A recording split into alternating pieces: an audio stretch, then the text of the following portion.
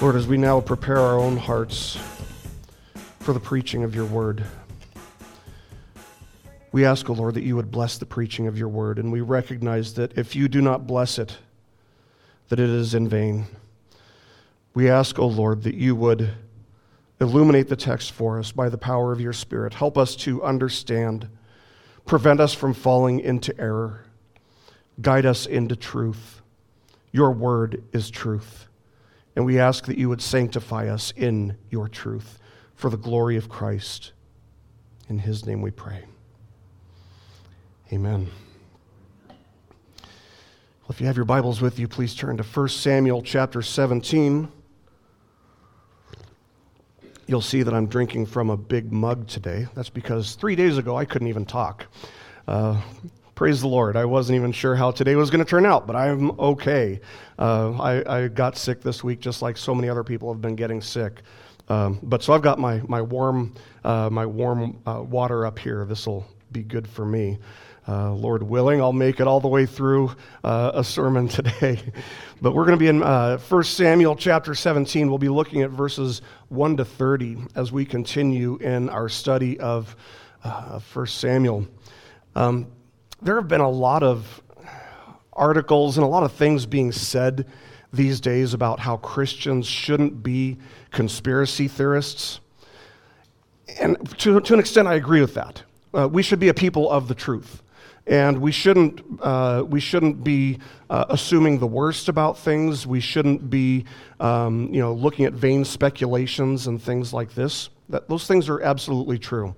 At the same time, I don't think that any Christian should be uncomfortable with the term conspiracy theorist, because if you're a Christian who believes what the Bible says, guess what? You are a conspiracy theorist. Let me explain for you. I made a discovery this week that might surprise some of you. It actually surprised me. I didn't realize that this was a conspiracy theory. The discovery that I made is that there are people in the science community who think that, well, basically, anyone who believes everything the Bible teaches is a conspiracy theorist. Now, the term conspiracy theorist might have actually come from the CIA. Nobody's exactly sure. The conspiracy theory about conspiracy theories is that its purpose was to impose peer pressure on people as a means of inducing conformity among all the masses, right? Well, one article which explains this says this. It says, quote, "Conspiracy theories have a long history, but the actual term conspiracy theory emerged more recently. It was only a few decades ago that the term took on the derogatory connotations it has today, where to call someone a conspiracy theorist functions as an insult," end quote.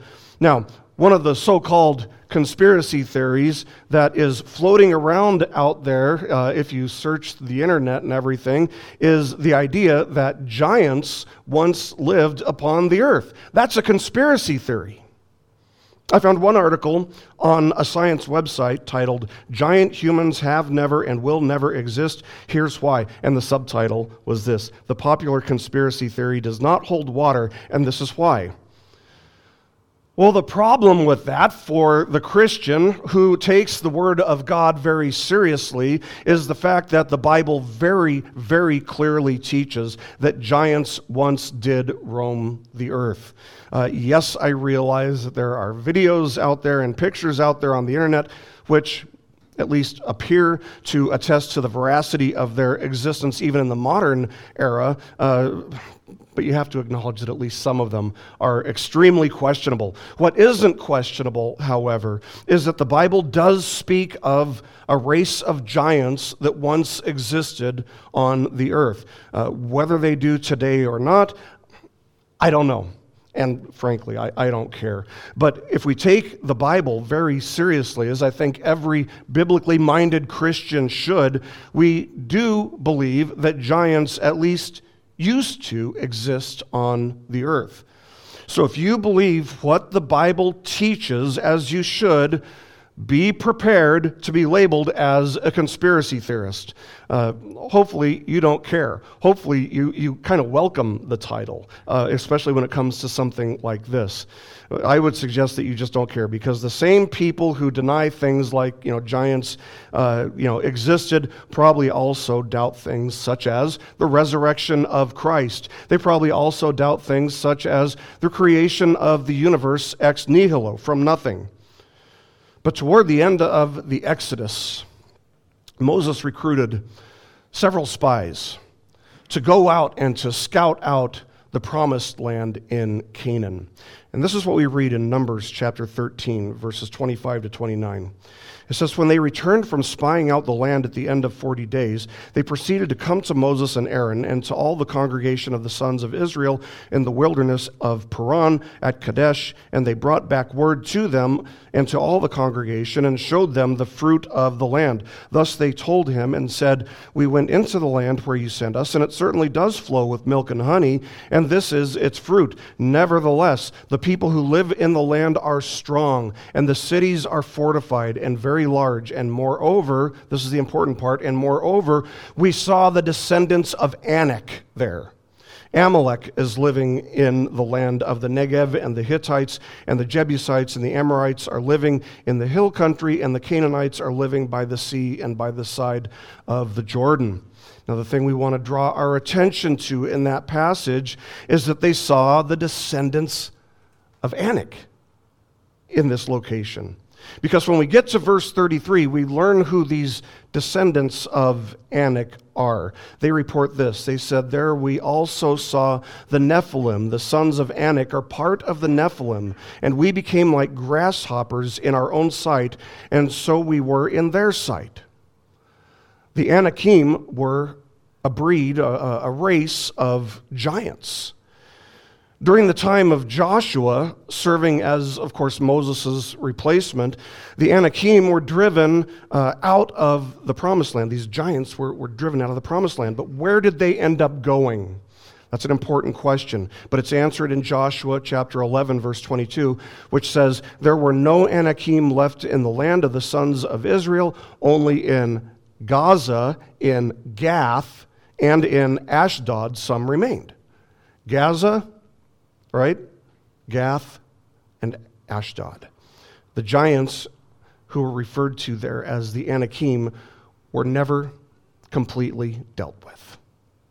Some remained, and we don't know how long they remained for, at least a few generations. And all of this is good for us to know because today we come to one of the most famous stories in the Bible, which involves a giant from Gath. Of course, this is the story of David. David and a giant named Goliath of Gath. This story is so well known in our culture. It's even known by people who have never been inside of a church. Everybody's heard of the term David and Goliath. Even in secular sports, they'll use the term, David and Goliath to refer to, what might look like an apparent mismatch, right? When one team looks like a giant and the other one just looks like a grasshopper in comparison.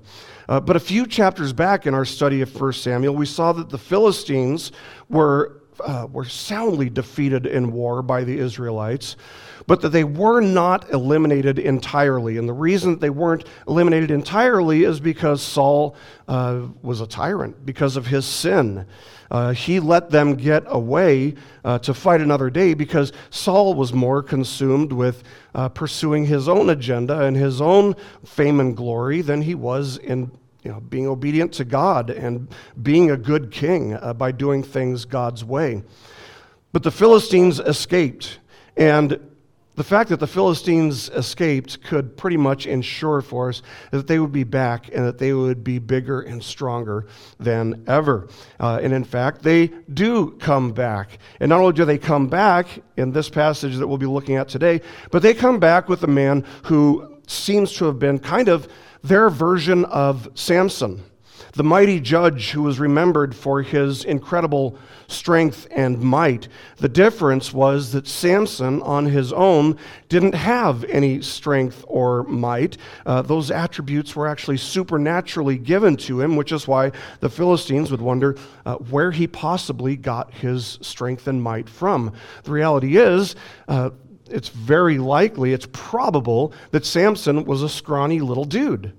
And that's why they wondered, his strength is in his arms. His strength is in his torso. He's a big, strong guy. But people wondered where Samson got his strength because his strength was supernatural. He was probably a pretty small man. But when it comes to Goliath of Gath, on the other hand, his strength and might are obvious. He is a gigantic and imposing figure, physically speaking. And he is what you might refer to as, if you know hockey, he is the Philistines' great equalizer, or so they think. The equalizer is the guy who goes out there and he's not a very good player, but he can sure hurt people. He's just a big dude, right? The enforcer. And so King Saul, he also sees this as their great equalizer. But David doesn't. David doesn't see Goliath as an equalizer in any way, because David has a confident faith that the Lord has more might than all the forces of the earth combined. And so we're going to be covering 1 Samuel chapter 17, verses 1 to 30 today. And the point of this passage is that our response to difficulties and dangers has a way of revealing what we really believe about God. And God is greatly glorified when we stand firmly on his promises in our most difficult trials. Our response to difficulties and to dangers has a way of revealing what we really think about God, what we really feel about and believe about God. And God is greatly glorified when we stand firmly on his promises in our most difficult trials. Now, the author of this text, the author of 1 Samuel, whoever it might be, he goes to great lengths to describe the location of the showdown that's about to take place and the appearance of Goliath of Gath. Let's start with verses 1 to 7. It says, "Now the Philistines gathered their armies for battle. And they were gathered at Socoh, which belongs to Judah, and they camped between Socoh and Ezekah in Ephes-Dammim. Saul and the men of Israel were gathered and camped in the valley of Elah, and they drew up in battle array to encounter the Philistines. The Philistines stood on the mountain on the one side, while Israel stood on the mountain on the other side, with the valley between them. When a champion came out from the armies of the Philistines, named Goliath from Gath, whose height was 6 cubits and a span.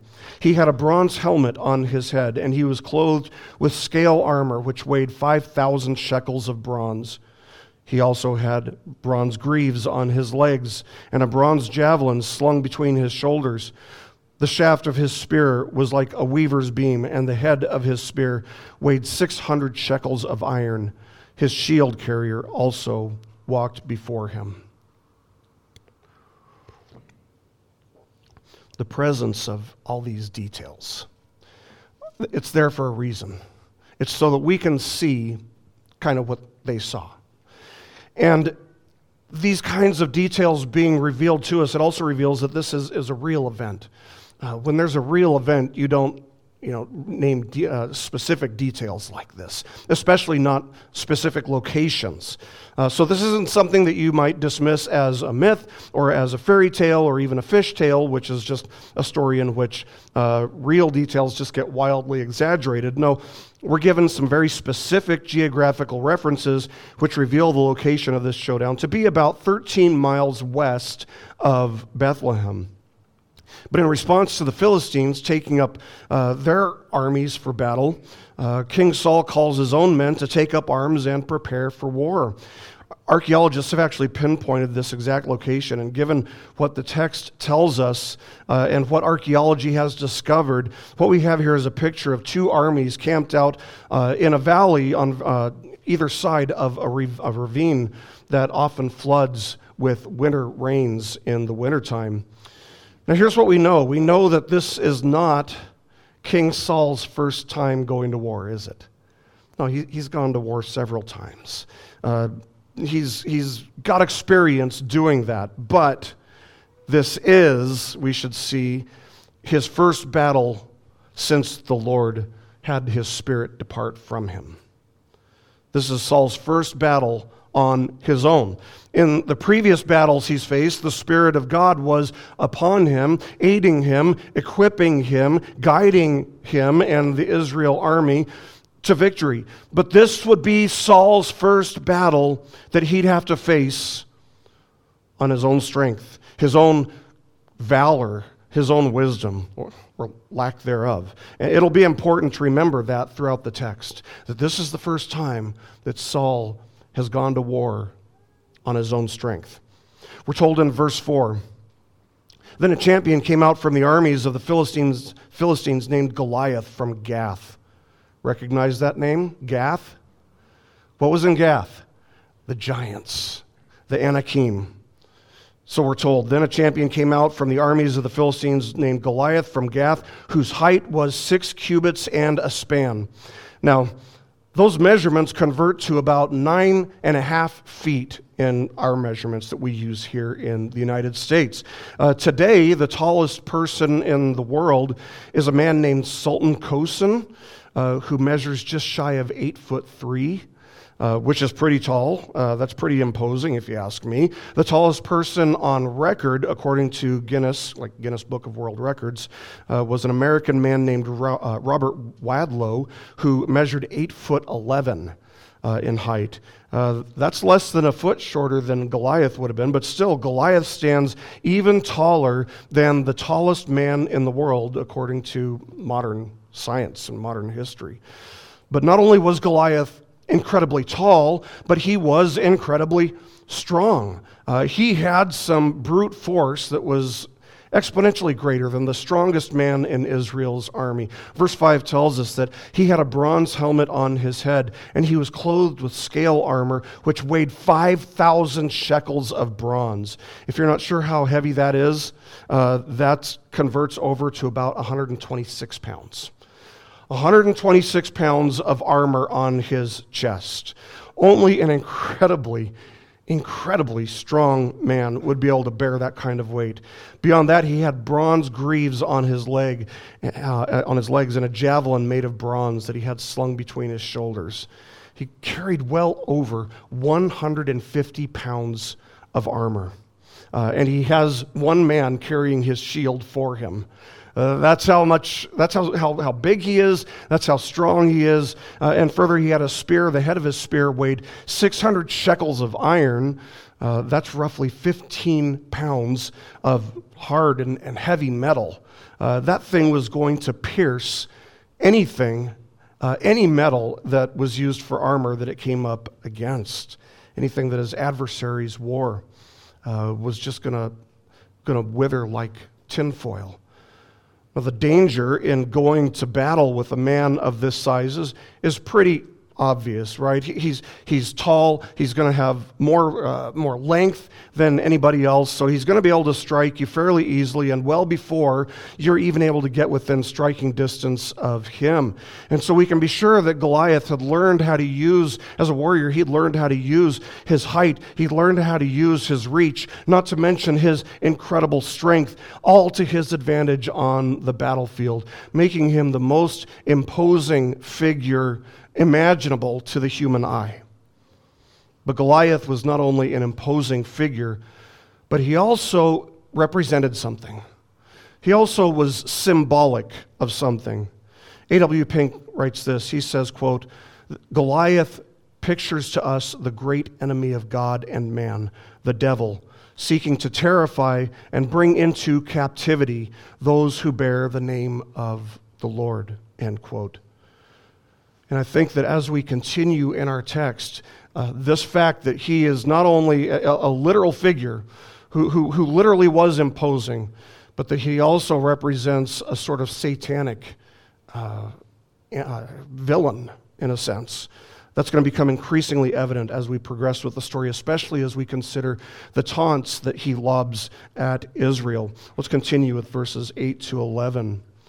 It says, he stood and shouted to the ranks of Israel and said to them, why do you come out to draw up in battle array? Am I not the Philistine, and you servants of Saul? Choose a man for yourselves and let him come down to me. If he's able to fight with me and kill me, then we will become your servants or slaves. But if I prevail against him and kill him, then you shall become our servants and serve us. Again, the Philistine said, I defy the ranks of Israel this day. Give me a man that we may fight together. When Saul and all Israel heard these words of the Philistine, they were dismayed and greatly afraid. Goliath of Gath was there. for battle. But he was really there for two purposes, two primary purposes. First of all, he's there to make a mockery of God's people and to mock God. But secondly, he's also there to enslave God's people. It's in this sense that he is truly seen as a reflection of satanic and demonic forces.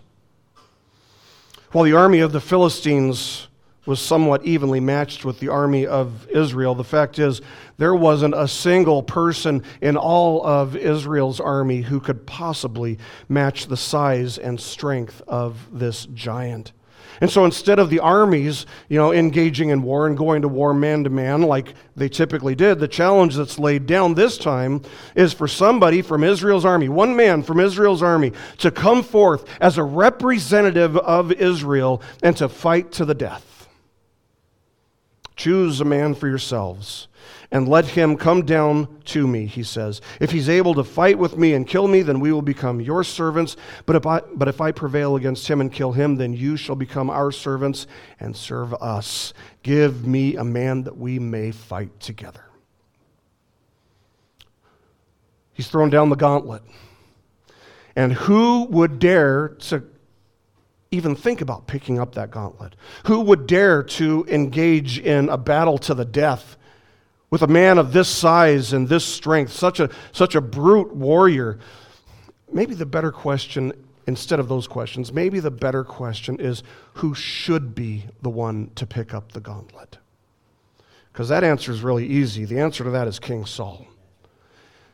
Don't forget, Saul was the tallest man in all of Israel.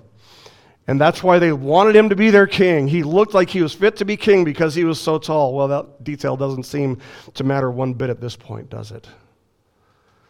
But it was Saul's stature, his size, his height, that so thoroughly impressed the Israelites that they would be so easily agreeable to him being their king, really taking God's place in their eyes. They had wanted a king who was like the kings of all the nations around them. And they wanted a king who would, as we read in chapter 8, verse 20, one of the expectations they had, they wanted a king who would go out before us and fight our battles. Well, so much for that idea. You guys got a plan B in mind? Saul is terrified, just like everybody else. Proverbs 28:1 says that the righteous are bold as a lion. And it turns out that Saul bears more resemblance to a possum than he does to a lion, because instead of boldly taking up the gauntlet, we're told that when Saul and all Israel heard these words of the Philistine, they were dismayed and greatly afraid. They weren't just afraid.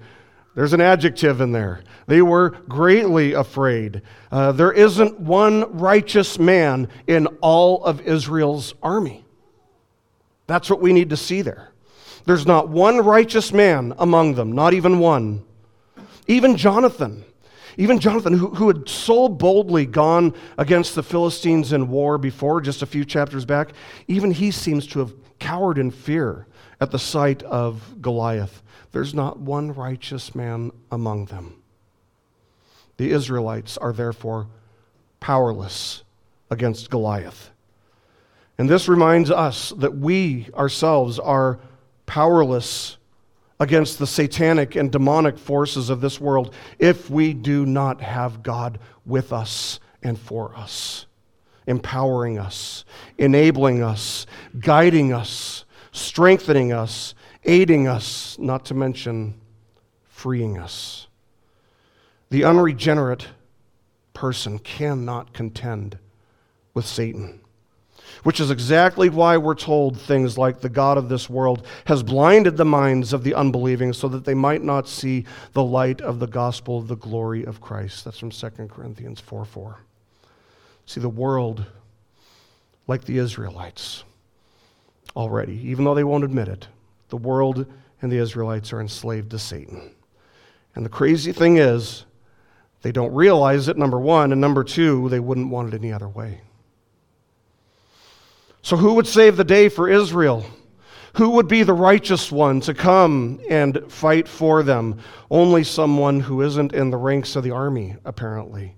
Of course, we know how this ends out. We know what happens here. We know that it's David who will serve as an illustration, as a foreshadowing or a type, if you will, of the one who stepped down from heaven to save us from enslavement to the satanic forces at work in this world. Of course, that would be the true and greater David, the Lord Jesus Christ.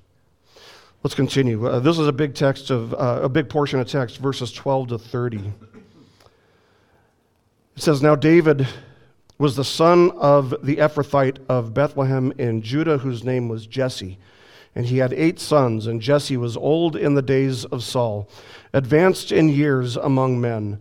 The 3 older sons of Jesse had gone after Saul to the battle, and the names of his 3 sons who went to the battle were Eliab the firstborn, and the second to him Abinadab, and the third Shammah. David was the youngest. Now the 3 oldest followed Saul, but David went back and forth from Saul to tend to his father's flock at Bethlehem. The Philistine came forward morning and evening for 40 days and took his stand. Then Jesse said to his son, 'Take now for your brothers an ephah of this roasted grain and these 10 loaves, and run to the camp to your brothers. Bring also these 10 cuts of cheese to the commander of their 1,000, and look into the welfare of your brothers, and bring back news of them. For Saul and they and all the men of Israel are in the valley of Elah, fighting with the Philistines.' So David arose early in the morning and left the flock with a keeper, and took the supplies, and went as Jesse had commanded him. And he came to the circle of the camp while the army was going out in battle array shouting the war cry. Israel and the Philistines drew up in battle array, army against army. Then David left his baggage in the care of the baggage keeper, and ran to the battle line, and entered in order to greet his brothers.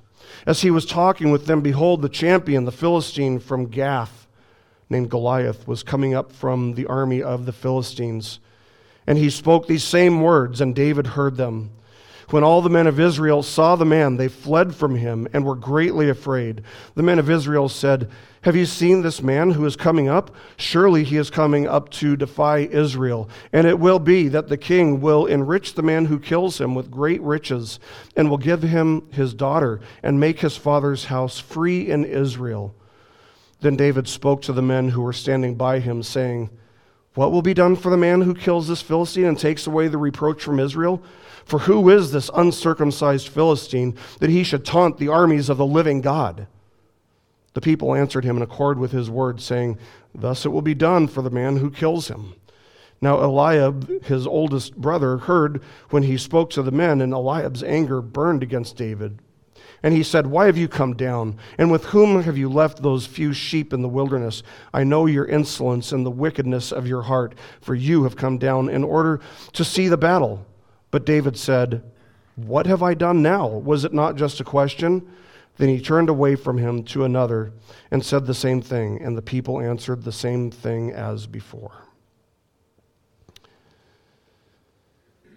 Our response to difficulties and to dangers in life really does have a way of revealing exactly what we believe, what we truly believe. Not just what we intellectually can check off, but what we truly believe about God. It's a really simple principle, really, but the fact is that we see that Saul and all the men in Israel's army virtually have no faith in God, no confidence in God, no trust that he will deliver them. Of course, they never would have probably admitted that outright, but here they are in the most desperate situation of their lives, most likely, and not a single one of them had a faith that was able to withstand the winds of this fierce storm.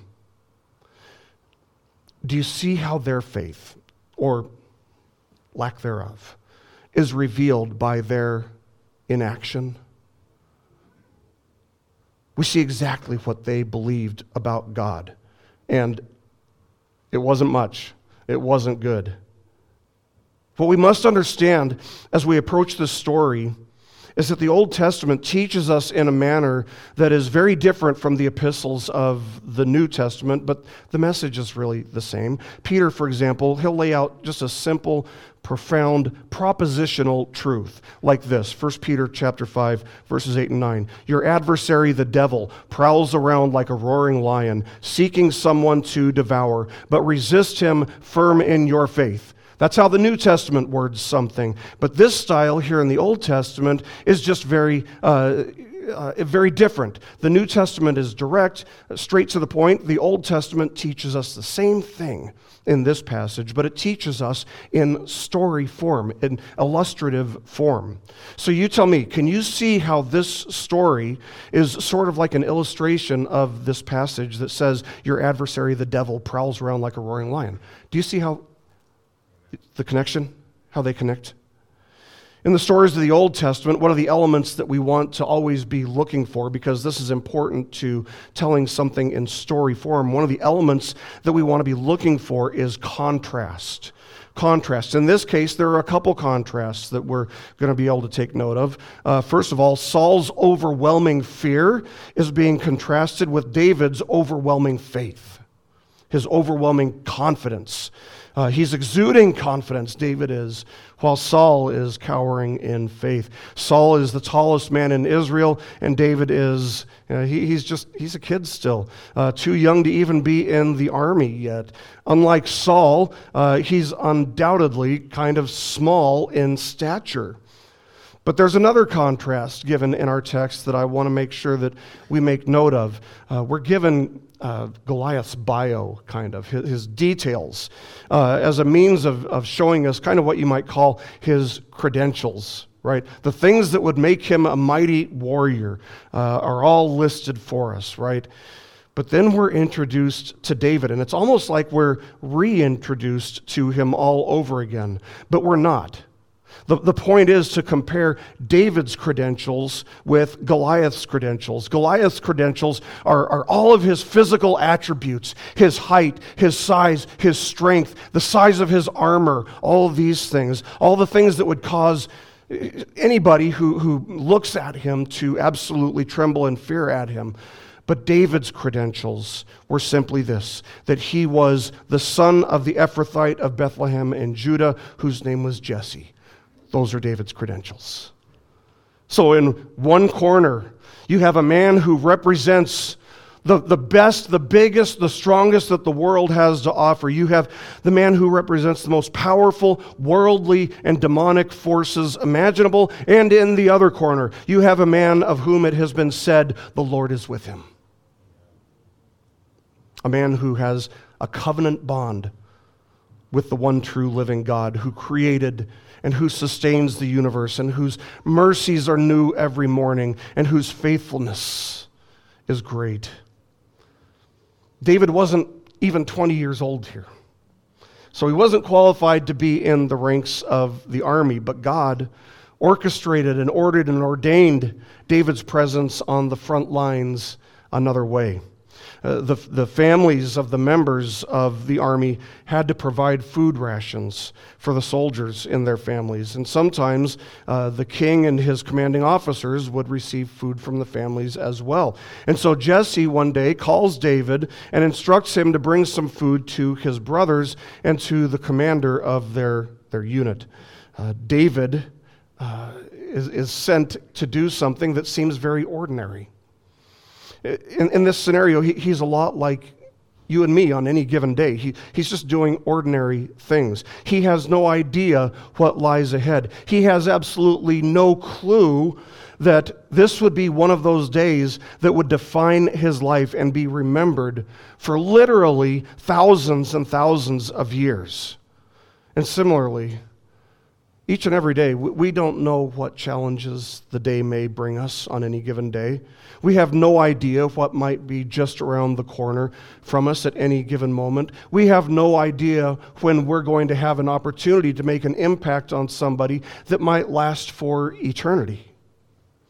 William Blakey notes this. He says, quote, "The opportunity may be given me of doing a great service in the cause of truth and righteousness, or The temptation may assail me to deny my Lord and ruin my soul.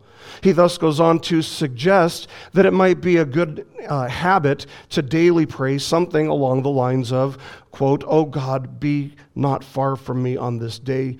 Prepare me for all that thou preparest for me," end quote. One thing is certain. Eternity does wait. And there are people who do need us to make an eternal impact out there. And the Lord has called us to preach the gospel because that's the one thing that has an eternal impact on people's lives. One thing's certain, given the uncertainty of what lies ahead in our daily lives, every day, we must stay near to the Lord. We must stay near to the Lord. And David reminds us of that because what's clear as we proceed in the story is that that's where David is. He's a picture of where we should be. That is close to the Lord. So David wakes up early the day after being given these instructions from his father, and he does exactly what his father had instructed him to do. He brings the food for the officers, and he drops it off, and he rushes to the front lines to find his brothers. And upon finding his brothers and starting to converse with them, out comes Goliath to do what Goliath has been doing for now 40 days. He's taunting and their God.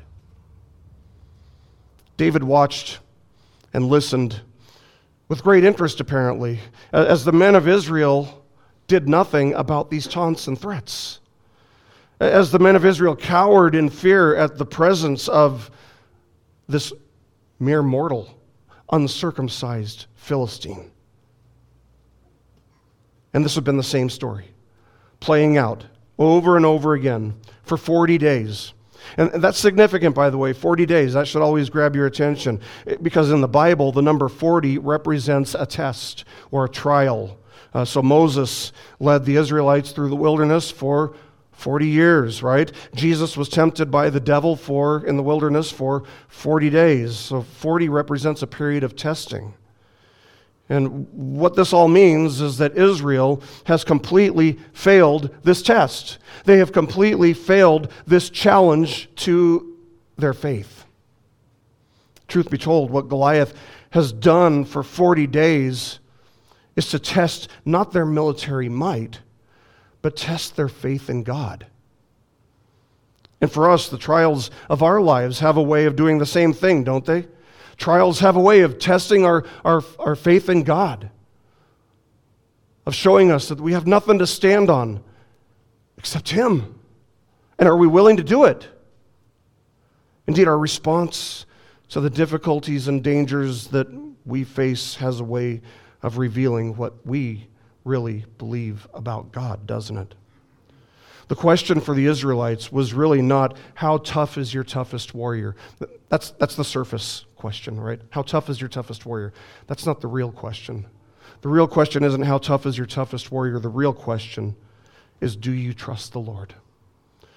Do you trust the Lord? And now we have to understand that this is really what the test at hand is, because David certainly does. David understands that that's what this is all about. And that's why he's so disgusted. That's why he's so revolted, you might say, by what he sees. He's absolutely horrified to see that every single one of them is fleeing from Goliath, and every single one of them is filled with fear at a time when someone needed to step out in faith and trust in the Lord. I can only imagine that David must have had a very perplexed expression on his face as he witnessed this, and that would explain why the soldiers were really quick to try to kind of justify or try to excuse their fear. They say to David, "Have you seen this man who is coming up? Surely he is coming up to defy Israel."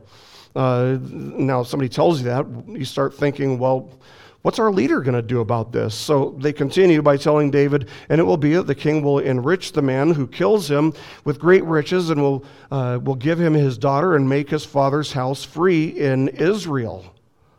That's quite a bounty.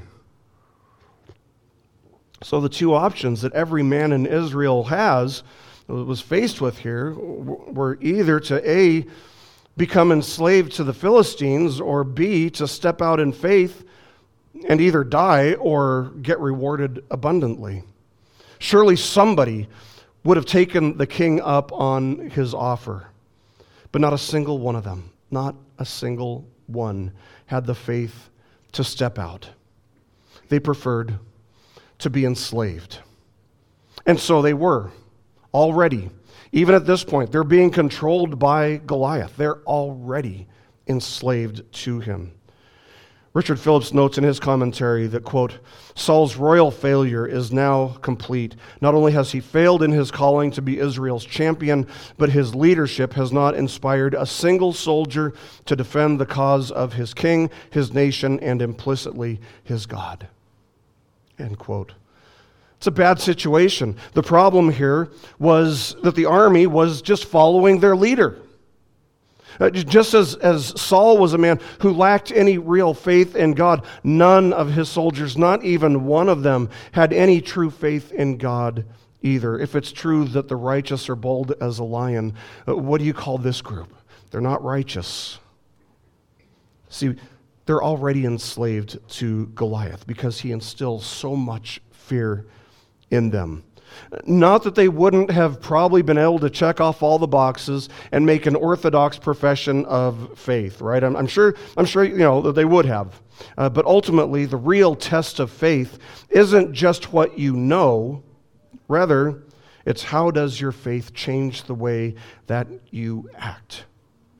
Because real faith does bear fruit. Real faith does change the way that we think and the way that we behave. Real faith has everything to do with how we think, how we speak, how we act, everything. Faith without works is dead. Real faith is going to bear fruit. But David doesn't have a dead faith. David has a living and active faith. He might be the smallest, he might be the youngest person on the battlefield that day, but his faith towers above the faith of his countrymen. His response to this challenge is classic and memorable. He says, "Who is this uncircumcised Philistine?" I love that. Who's this uncircumcised Philistine that he should taunt the armies of the living God? Now, what's the significance of circumcision? It's a sign of the covenant. So I imagine that it went pretty quiet as David spoke these words for a moment, as the soldiers thought to themselves, well, when you put it like that, I don't know. But here's the difference between Israel and the Philistines. The Philistines served dumb and mute idols, but Israel represented, and they were supposed to be serving the one true living God. And listen, friends, having a living God should make all the difference. Having a living God, as opposed to a dumb, mute idol who can't do anything except sit there, that should make all the difference in the world. Again, circumcision was a sign of the covenant that Israel had with God. David is simply pointing out that a man who has no covenant with the living God shouldn't be perceived as a threat to a man who does have a covenant with the living God. But the difference is the word living. Having a living God should make a difference. David's faith is bold, isn't it? It's so bold it's offensive to his brother. To even his own brother. Did you catch that, by the way? We're told in verse 28, and Eliab's anger burned against David. And he said, "Why have you come down, and with whom have you left those few sheep in the wilderness? I know your insolence and the wickedness of your heart, for you have come down in order to see the battle." When your faith offends even people who are close to you, there's no shot that's too low. The sad reality is that there's sometimes even a common ground between our obviously satanic enemy, foes, and people that we are close to who should have known better. Sometimes there's even a commonality between them. But Eliab lashes out in this way because he's had his pride injured. He's the oldest brother. His youngest brother shouldn't be doing what he was supposed to do. So he has to say something, right? And so he does. because the size of David's faith has put him to shame. And instead of cowering in fear like he did with Goliath, Eliab lashes out at David, which was apparently a whole lot easier than doing what Eliab should have been doing, which was repenting and putting his faith in the one true living God. That's what he should have been doing, but it was easier to sling mud at David. The fact of the matter is that David is simply standing firmly on God's promises. His response to this danger reveals what he believed about God, just as surely as Saul's response revealed what he believed about God, and Eliab's response revealed what he believed about God. And the same is true for you and me, friends. If we aren't willing to stand on biblical truth, it reveals that we don't really believe it. If we're more inclined to think and to speak and to act like the world around us does when trials and troubles come, it shows that we have more confidence, more faith, if you will, in the ways of the world than we do in biblical truth. You can stand on biblical truth. You can stand on God's promises. You can cash those checks. The funds are in there. But the way that we respond to troubles and trials and difficult circumstances should be very different from the way that the world responds to the same types of circumstances. Make no mistake about it. The world does face their own types of trials and temptations and troubles. And they have their ways of dealing with those things. But their ways of dealing with difficult circumstances should be altogether different from how we as Christians respond to difficult circumstances, because they don't know God, and we do. They don't have promises to stand on. We do. And so the way that we respond should be different from the world's. The way that we respond to difficult circumstances reveals what we truly believe about God. See, the world is filled with Goliaths who taunt Christians by saying things like, hey, you actually believe what your Bible says? Do you know how many people wrote that Bible? Do you know how many times it's been retranslated? Those are ridiculous arguments that don't even bear any truth. They've just heard them somewhere else and they're just regurgitating them. Or they'll say things like, your God is so hateful. My God is a God who loves everyone. And my response to that is, yes, your God, little g, is just a dumb and mute idol that looks and thinks and speaks exactly like you do, while my God, capital G, is the one true living God, and that makes all the difference. Let me ask you this. How are church-going Christians in our day and age going to possibly take a stand against the intellectual and atheistic Goliaths of our day? Because they are out there in force. The answer is by standing on biblical truth. And let the chips fall where they may. Let the consequences for that be whatever they are. But that has to start with the church actually knowing and preaching biblical truth. It's a terrible, terrible judgment upon our country that in our day, our biggest churches aren't teaching biblical truth as much as they're teaching people how to have your best life now. How are your kids? How are your kids going to know what it looks like to stand on biblical truth if we don't, first of all, ourselves firmly teach them what biblical truth is, and secondly, maybe more importantly, demonstrate in our own lives, model for them in our own lives what it looks like to stand on and to stand for biblical truth? How will they stand up to the challenges? How will they stand up to the taunts of the intellectual and atheistic Goliaths out there? The answer is the same way that we must, by heeding Paul's instruction from Ephesians chapter 6, verses 10 and 11, to be strong in the Lord and in the strength of his might. Put on the full armor of God so that you will be able to stand firm against the schemes of the devil. That's how we do it. That's how we stand on God's promises. That's how we stand for biblical truth. And as you go through the armor of God as he lays it out in Ephesians chapter 6, verses 14 to 17, you have to see that it all centers on faith in God and faith in his word. Paul continues saying, stand firm, therefore, having girded up your loins with truth, having put on the breastplate of righteousness, having shod your feet with the preparation of the gospel of peace, in addition to all, taking up the shield of faith, with which you will be able to extinguish the flaming arrows of the evil one. And take the helmet of salvation and the sword of the Spirit, which is the word of God. If you don't have the word of God, what do you have? Nothing. If you don't have faith, you don't have any of these things, and you can't stand against the enemy's attacks. But faith, all these things are centered on having faith in God. See, the Israelites, they could have had all the best armor in the world that was available to any army. But if they didn't have the armor of God, they were powerless against the enemy of their souls. And so are you and I, friends. So are you and I. The challenge here is to know God and to trust God, to put our faith in God, to stand on his promises.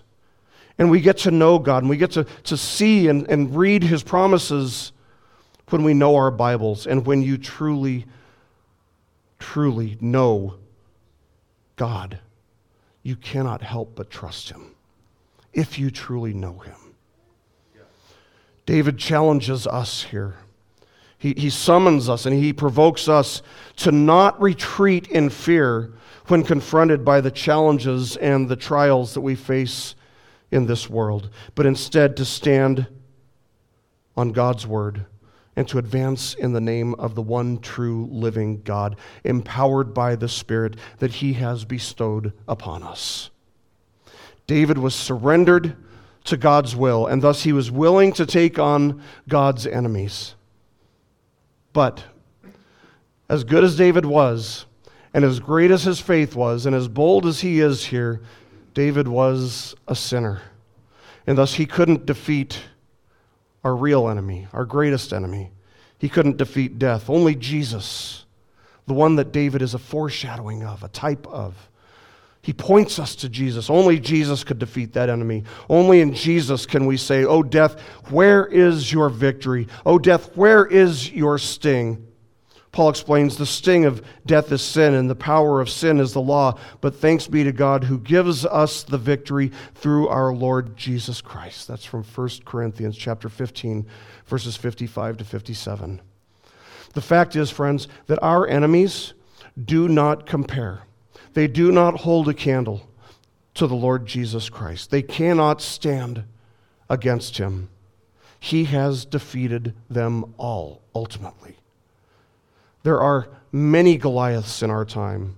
There are many things that would cause us to fear or to doubt God. But what will you do? What will you do? Will you walk in fear before them? Or will you walk by faith and stand on his promises? I pray that you would walk by faith and stand on his promises, because your life and everything in this world is not about your glory. It's about God's. And God is greater than even the fiercest trials that you and I could possibly ever face. He has made promises to us in his word, and he is faithful to both his promises and to his people. That means if you are one of his people, if you have believed in the Lord Jesus Christ, God is not only with you, but he's for you. And God is greatly glorified when we stand firmly on his promises, regardless of what may come. In the most difficult trials, God's glory, God's strength, his power, his grace is most clearly seen in our weak and feeble lives, because it's all for his glory. Let's pray. Our gracious Father, we thank you for your word. Thank you for the way that your word instructs us. Thank you for the way that your word corrects us and even rebukes us. We thank you, Lord, for your faithfulness. Your mercies are new every morning, and your faithfulness is greater than we could possibly believe. But you have sent your Son to save us from the evil one, to save us from ourselves, to save us from your wrath. And he has laid his life down for us, the sinless one for the sinners, the guiltless for the guilty, in order that we may be reconciled to you, in order that we may be set free from enslavement to sin, enslavement to the enemy, in order that we may be placed on the narrow path that leads to life in Christ by your grace, and that you enable us and empower us to walk this narrow path all by your grace, in order that your power and your might and your glory may be seen. Oh, Father, we are such frail people. We are such whimsical people.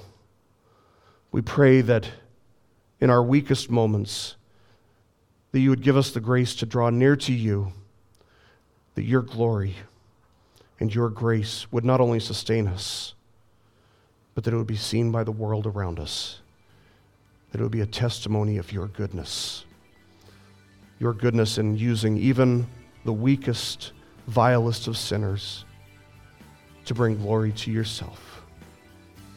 We ask these things in Jesus' name. Amen. This message has been brought to you by BibleStudyPodcasts.org. We are a listener-supported ministry. If this is your first time listening to us, we thank you so much for joining us, and we ask nothing further from you. But if this is a ministry that you rely on for regular spiritual teaching, we do depend on your financial support to keep us going and growing. If you'd like to make a donation to BibleStudyPodcasts.org to keep us going and reaching thousands of people around the world, you can go to our website, BibleStudyPodcasts.org, and you can make a donation on the right-hand side by clicking on the support box. Again, we do rely on your support, and we thank you so much for your financial participation in this ministry, which enables us to continue in our mission of teaching timeless truths in these truthless times. God bless you. Thank you so much for listening today, and keep growing closer to Jesus. Take me deeper.